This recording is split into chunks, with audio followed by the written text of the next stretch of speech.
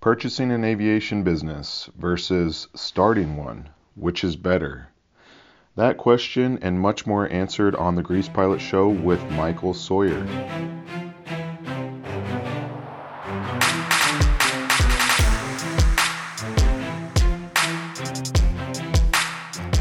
Hey everyone, it's Michael Sawyer with the Grease Pilot Show, episode number 2. This episode we switched over onto the iPhone. It's my dedicated iPhone for recording and video recording. That's how I make my podcast, and also the videos.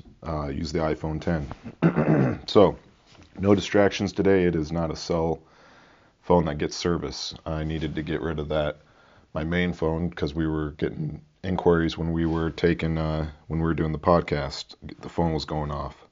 So, in this podcast, we're going to go and answer and kind of go over some topics about purchasing an aviation business versus starting one. And I'm just going to jump right into it here. So, I've done both, just to give you a little background, and not like on a major scale or anything, but my first aviation business, my first shot at entrepreneurship was purchasing an aviation business, and I bought that small maintenance shop for $75,000, and I'm going to go ahead and talk a little bit about my experiences, and I've had a lot of time to reflect over the years on that purchase, and I'll give you my opinions, but here are I'm kind of just going to go randomly and talk about some points with buying versus starting. So I'll just there's no really rhyme or reason. I kind of have some chicken scratch here I'm going to read through. But when you buy an aviation company, let me check my audio real quick, make sure it's going. Okay, when you buy an aviation company, there's overall a lot more at stake, in my opinion, and it really depends on where you're at in your life, whether I think buying or starting one is a good fit. And I'm always going to lean towards starting, even when you have some financial power, just because you have more control and there's a little less risk, and we've got a how-to course to start an aircraft maintenance company, and I'll tell you a little more about that later, but you can't go wrong with it. I've really condensed all my knowledge down into a course that's going to save hundreds of hours and thousands of dollars for people starting an aircraft maintenance shop. So I personally don't recommend it, but I'm going to go through. If it's not a horrible decision, at least you get into entrepreneurship, and for that's always cool. So you got to work with the seller. This is the big thing when you're buying a company. You got to work with the owner or owners, whoever's selling the company, because there's going to be a lot of back and forth with, typically there is, it depends on their situation. If they're retiring and want a fire sale, then that gives you leverage. But the big thing is you have to work with the seller. You have to negotiate with them. One of the big things is checking the financials, obviously, of the company. One of the first things to do is to get tax returns, and 3 to 5 years is probably good. Of the previous tax returns, and then of the company, and then you're going to want to know what was given to the owners out of that, whether it depends on how the company was structured, but and then you're going to want 3 to 5 years previous of profit loss reports. A balance sheet would be good, and then just I think a general idea of reoccurring customers would be good too. These are all things that if I were going to go buy a company, these are things I'd ask for. And those of you who don't know the financial statement stuff, excuse me, you're going to have to kind of look that up and see, because that's part of business, is just learning. And with the profit loss report, I found that on a lot of businesses that aren't GAAP certified, or accountants haven't gone through and did the books appropriately. And in general, I mean, with my size of companies, $1 million less, and then even up to over $1 million, you get revenue in companies that revenue that much. A lot of their books are messed up, and by books I mean their finances. So it's imperative that you look at the profit loss report, and don't just use it, but don't trust it, because there's a lot of ways they can manipulate that profit loss. So that's where A tax return is always going to say, hey, how much revenue did the company make? Okay. How much money did the company pay its owners? That's going to tell you to some degree what it's making, so the volume of business it's doing, and then it's also going to tell you the profit to some degree. It's going to say, hey, at least the owners were able to pay themselves X amount, and it'll show you if the company's a plus or a minus overall, and then the rest is kind of just, the profit loss is supposed to tell you where you're spending the money and where the money's coming from, but the tax return will tell you overall if the company is profitable, and how big it is. So look at the finances. Another thing when you're buying a company, I'm going to go through buying a company first, is you're going to want, in the aviation world and any business, but I'm going to talk specifically to aviation, you're going to want a transition time if you're buying a company from someone.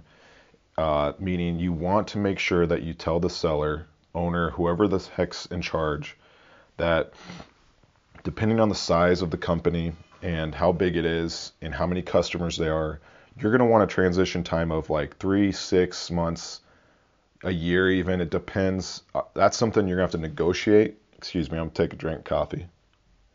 It's 5:30 Central Time here in the United States, so I just woke up. Give me a second. Long story short, you're going to want to get a 3, 6, 9, 12 months of time where the owner is working part-time with you or on call, and this you want contractually written in, and you want to make sure that he's going to work with you to show you what he knows about the business. Because, and I'll try and make this short because this topic, it could go on, but if the owner just ups and leaves, he sells the company to you, he's gone, not even available by phone, nothing, then you lose out on the ability to transition. The customers are the biggest thing, but even the operations. When you buy a company, my opinion is you want to, the whole reason why you're buying it is because it creates revenue, it has a customer list, it has employee, whatever it is you're buying it for. You want to keep that in place for the first, X amount of time, year, 3 months, 6 months, because it's working to some degree, unless you're buying a failing business. But that's something that in the finances you'll see. So you want to keep that in going because it's working. So you want to keep the staff in place. You want to start making face or talking to customers. And the best way to do that is to have the owner kind of introduce you to these people and then vouch for you too. Kind of say, hey, here's Michael Sawyer. He's taken over the company. He's a great guy. We're going to be working closely together. So I look forward to teaching him how I've been running the company. That's the kind of conversations you want to have with the guys selling the company. So you want to make sure there's transition time. Because if you don't get that, then you could be stuck high and dry. The customers may not like you. It may be kind of like standoffish or too blunt in terms of 1 minute the owner's there and the next minute it's you and they're just like, what happened to Bob? He was the owner, and it's just not a good thing. But properly done, if you're introduced by the owner and then there's some overlapping, then it really works out pretty good. That's how it worked with me, and so the first 6 months of my transition, my business went pretty good. My struggles happened when I started changing things within the company. The guy who I bought the company from got a little bent out of shape that I was growing the company, and it was odd. But that leads me into the last point of one of the points of buying it from somebody. Make sure that you tell them that they can't be emotionally connected to the company anymore. It's a big deal because they're going to want to tell you how to do stuff if they're going to have that transition time. And if you want to change it a little bit, then they could get upset. And that's what happened in my case. And then in my case, what happened was it was small enough airport, and I think it could happen even at big airports after what I've learned. The guy who sold me my company, my first company, ends up going on the airport board and then kind of making it super hard for me to grow as a company. It was a terrible situation. And so what I'm saying is you got to make sure that you put in the contract that The guy who sells you the company cannot participate in the regulations of the airport that you're based at, period. Make sure that's in there, because I don't care what anybody says. Someone who built a company up may get emotionally tied to it, and if you buy it from them and then you change it, they may get upset that you're changing things, and then they want revenge. They're going to come at you. They're going to figure a way to tear you down. That could happen. So to prevent that, just simply make sure it's super clear that you're buying this company, that you, before you even buy it, say, hey, I may change things and I may keep things. I want to make sure you're not emotionally connected to it. Let's get a signature that says you're not going to be involved with any of the airport management or officials for X amount of years, 2 years. That gives you opportunity to kind of get cemented in before he gets in there and tries to do something. And a lot of guys might not do this, but in my case, that's what happened. And I've actually seen it happen with another one of my friends in the aviation industry. My flight instructor back in the day, he ran an FBO too. Same thing happened to him. Maybe a little bit different, but same concept. He bought a company from FBO from an older guy. The older guy got upset because he was changing things. And then ultimately, they left the airport, just like I did, because the guy who bought the business. The guy he bought it from got mad at him, and over the course of 3-4 years, my friend John left the airport because he was tired of dealing with the toxicity of the environment, because the guy, I don't know if he got on the board or if he was just influencing the board, the airport board, and so that happened to me as well. So let's move on, because sometimes I just ramble, and I hope you guys are getting some good information out of this, and also I got a little stuffy nose, so if I sound a little weird, sorry, and I'll try to slow it down a little here too. And then one of the last things about buying a company, there's a lot to buying a company, honestly, and like I said, I don't personally recommend it, but if you're buying a company, I'm giving you what you should be doing, what you should be looking at on the on things to look at. The contract. So airports, to do business at an airport, most of the companies that you buy probably will have a hangar and a lease agreement with the airport. There's very few aviation companies, maintenance companies that aren't based at airports, but you're going to want to look at that contract. You're going to want to talk to the airport board and just have another transition meeting with the airport board where you, the owner of the company that's selling you the company, and airport officials talk down and kind of say, hey, this is what's happening. Are we all good with it? I'm buying the company because, once again, the airport controls the lease to the hangar. And that's a part of what I'll talk about. I'm going to talk about a whole nother podcast on having shop space versus doing your business mobilely, because I've got so much to talk about with that, and it deserves its own podcast. But for an airport, you want to make sure you have a good contract in place. Maybe I'll throw up some sample contracts on our website, greasepilot.com. Check that out. Stay in tune with that, because I do throw a lot of good resources on greasepilot.com. And I've been throwing around one of our old our contracts. I got to white out a lot of personal information, but give you an idea of how they're written, some of these contracts. But you want to make sure that there's a lot of years left on it. So and these contracts don't have any template. Let me take a sip of coffee real quick. Hold on. These contracts that aircraft maintenance shops have with the airport differ between airport and airport. There is no real definition that I could find. There's a lot of guidance, but no law on what they have to be. So they're regulated by each airport. The airport board or commission or whatever the governing agency is for the airport controls what is going into the contract. So if you don't get an aviation business that doesn't have a lease that is going to be longer than what you can pay off if you take a loan out for a business, I'm going to just say an example. If you take a loan out and it's going to take you 5 years to pay that loan off, don't get an airport lease that's 3 years. Your bank, number one, may ask for it, and if they don't, it's up to you to just determine that, hey, you want to make sure that you get your debt paid off before the airport could potentially can you, you know? So the longer the lease with the airport, the better. 5 years, 10 years, 15, 20. I've seen 30-year agreements with aircraft maintenance companies with the airport. And the longer, the better, in my opinion. So make sure you got a good long lease, and then you have the option to renew it in the lease. So if you're buying an existing company, make sure it has a lot of years left on the lease. Make sure you transition with the airport board, where you have a meeting with the airport board, the guy selling you the company, and you guys talk about what's going to happen and make sure everybody's cool with it before you buy. Last thing you want is to buy a shop, take on lots of debt or spend lots of money, get in there 6 months later, something happens that you didn't know about with the airport, and they say, go on, get out of here, because they ultimately control where you're doing your work. And then in the airport clause, make sure in the airport, the contract you have with the airport, make sure you have the right to be able to rectify an issue they have with you before they kick you out.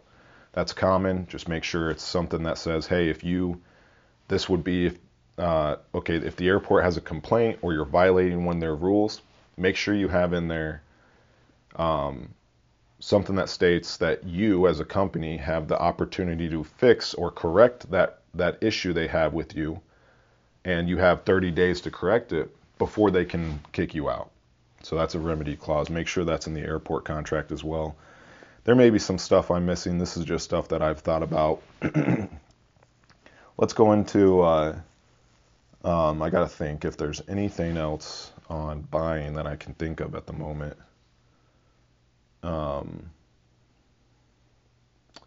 The buying process is just a little more tedious and longer, in my opinion. It takes a little more give and take. I got negotiate on here, so I'm going to hit that up real quick. Everything's negotiable in life. There's very few things I can think of currently that aren't, and go ahead and tell me what your thoughts are if everything in life is negotiable, because to me, that's how I approach it. And so with airport contracts and buying a company, it sure as hell is not negotiable. Especially when you're buying a company where the guy's retiring and looking to get a chunk of change, and you're probably going to be one of the few qualified buyers. Because let's go ahead and talk about it. Aircraft maintenance is niche-y. There's not that many A&P mechanics out there when you look at them compared to nurses or doctors or lawyers. There's just not as many. And so then you take that even further down, and let's say you're buying a piston shop, and you need an IA, first of all. If you're buying a piston shop, you have to get your IA or have an IA on staff. You don't have to personally be one, but you need to have a good, solid IA, because that's going to be detrimental to your success. But you're going to want to negotiate with them, the seller. And if they're in a pinch and they want to sell, then you have leverage. It's a small industry. There's not going to be that many people looking into buying their shop, more than likely. I've seen shops on Barnstormers for sale for years. There's a shop in Iowa, and I won't go into detail because it may still be for sale. Super rural Iowa, and I'm in my basement. So if you hear utilities, pipes, and stuff, that sounds like someone's using the toilet or something. But water's going down this pipe right next to me. The shop in Iowa has been for sale for like 8 years, and I'm just thinking, damn, this he's consistent. It's in rural Iowa, and cool little place. It's an FBO, got fuel and everything else in a small little town, and that's probably why he's not able to sell it, because it's just there's not anybody that wants to go to a small town, run a maintenance shop. The pool of qualified buyers is very small. So if you're going to, you got leverage. Make sure you negotiate with the seller. All right, let's go into, I'm at 19 minutes. I'm trying to keep our podcast to 15 to 20 minutes. This one's going to run over. I wonder how many of them are going to run over, because I feel like I'm just letting out all this stuff that I've thought of for years and years and years. So hopefully it helps someone out. And please, I'm not sure how many subscribers, followers we're going to get on this channel. this podcast is going to go out to all the major podcasting networks: Amazon, Spotify, Google, Apple, iHeart, Pandora. Last night I was just looking at them all and got hooked up with a company, RSS.com. That's the podcasting center that I use, or the company, and they distribute it pretty nicely out to all those companies, so it makes it a little easier. But we're on all the major podcast platforms, so if you're just checking in and you just swung by, make sure you scroll down to the bottom of, if you're on the website and you're listening to a podcast, the Grease Pilot Show, scroll down to the bottom and add us, depending on whatever channel you use every day, whether it's Apple or Google or Spotify. We got a button down there that quickly takes you to our show. Subscribe to us, because at the end of the day, that's what's going to make this show go on. If you get value on it, if you guys get something out of it, comment, share, tell me your thoughts. And I know everybody says that online, but like, I truly am trying to help people, and I think that there's not too many forums out there, boards or aviation podcasts that talk about the small guys. There's a lot of, I saw aviation business and stuff, and they're all like the corporate guys. And we will talk a little bit about corporate aviation, but I'm talking about, this podcast is for guys that are blue collar, just getting into the industry, whether you're getting flight training, mechanics, which a lot of it's going to be mechanics to start, because that's what I am, and you don't have that much money and you're looking to get into starting your own company. That's what this podcast is really going to focus on for the beginning. So now that I plugged that in your ear, kind of lost direction of where I was going. Let's just switch over to starting. Okay, if you're starting a company, the pros and cons to starting versus buying is you may have to build up your revenue. Whereas with buying a company, you can just turn the revenue on, and but that comes at a price. So starting a company can take you longer if you don't know what you're doing. And that's why Grease Pilot's alive. Grease Pilot, I made a course for, currently the price is $249, and that may go up, I'm not sure. We put a lot of time and energy into making this course and condensed all of our knowledge down into this course. So if you're looking to save hundreds of dollars, thousands of hours, hundreds of hours, thousands of dollars, it doesn't matter, you'll probably save a lot of time and money. And then get this course, because I can tell you, if I look back at all the times and mistakes I made, that if this course was available, I would have bought it so quickly. And I'm not a impulsive purchaser. I just think way too much about stuff. But this course, without a doubt, and this may sound salesy, but I'm telling you what I believe. This course would have changed things for me. It really would have. It would have made me think twice. I would have been able to I wouldn't have bought that first shop. Because with our course, we focus on people starting their company with little money. $550 is what we talk about starting a maintenance shop with. We talk about getting it started in a month or less in the course, and we show you exactly how to do it. So starting a shop can take you longer if you don't know what you're doing.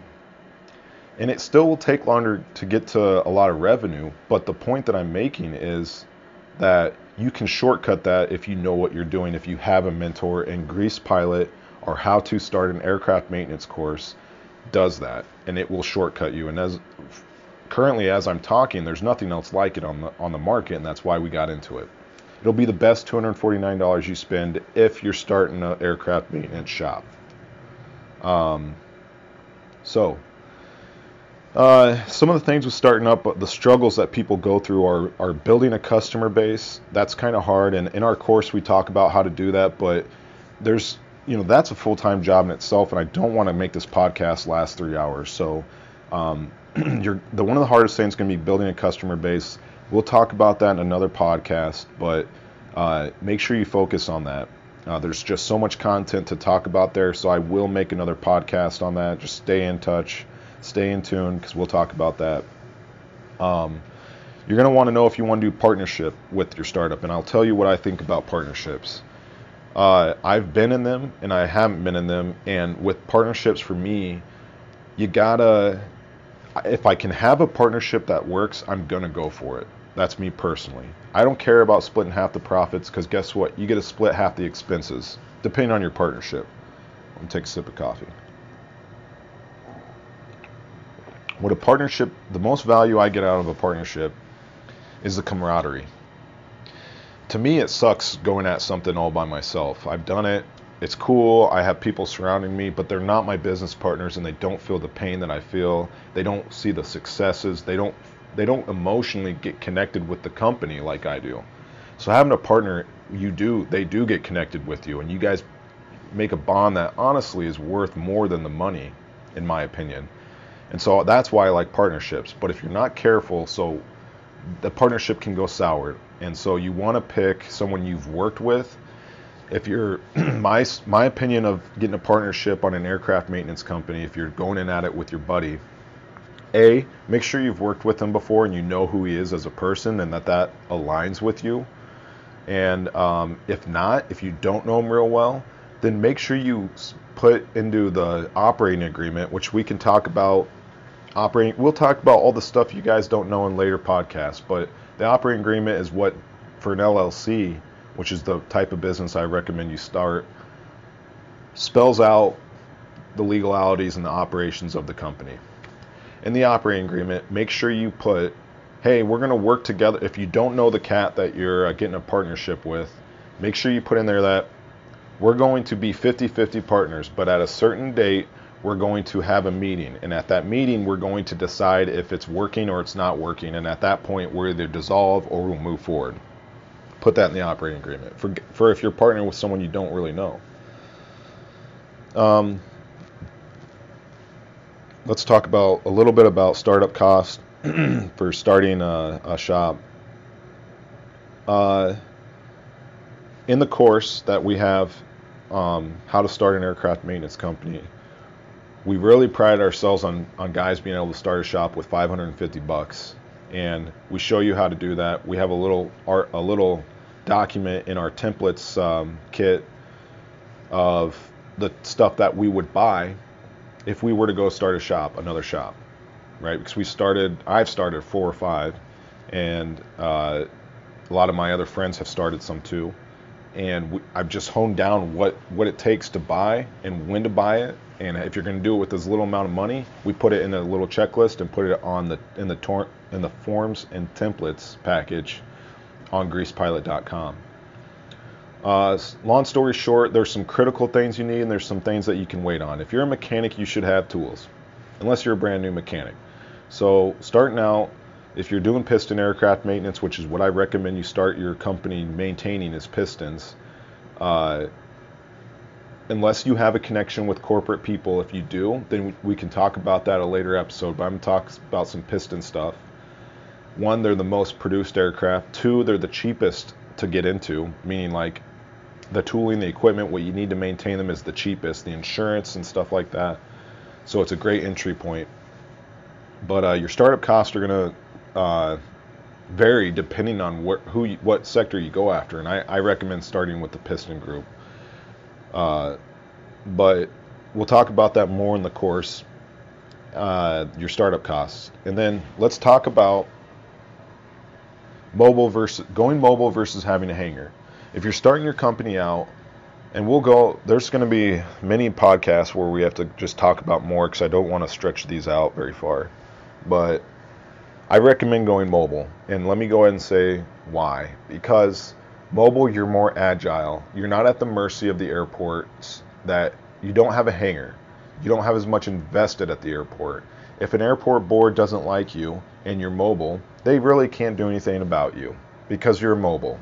And it's your right from the FAA standpoint, and it's the aircraft customer's right to be able to choose who they want to work on their plane.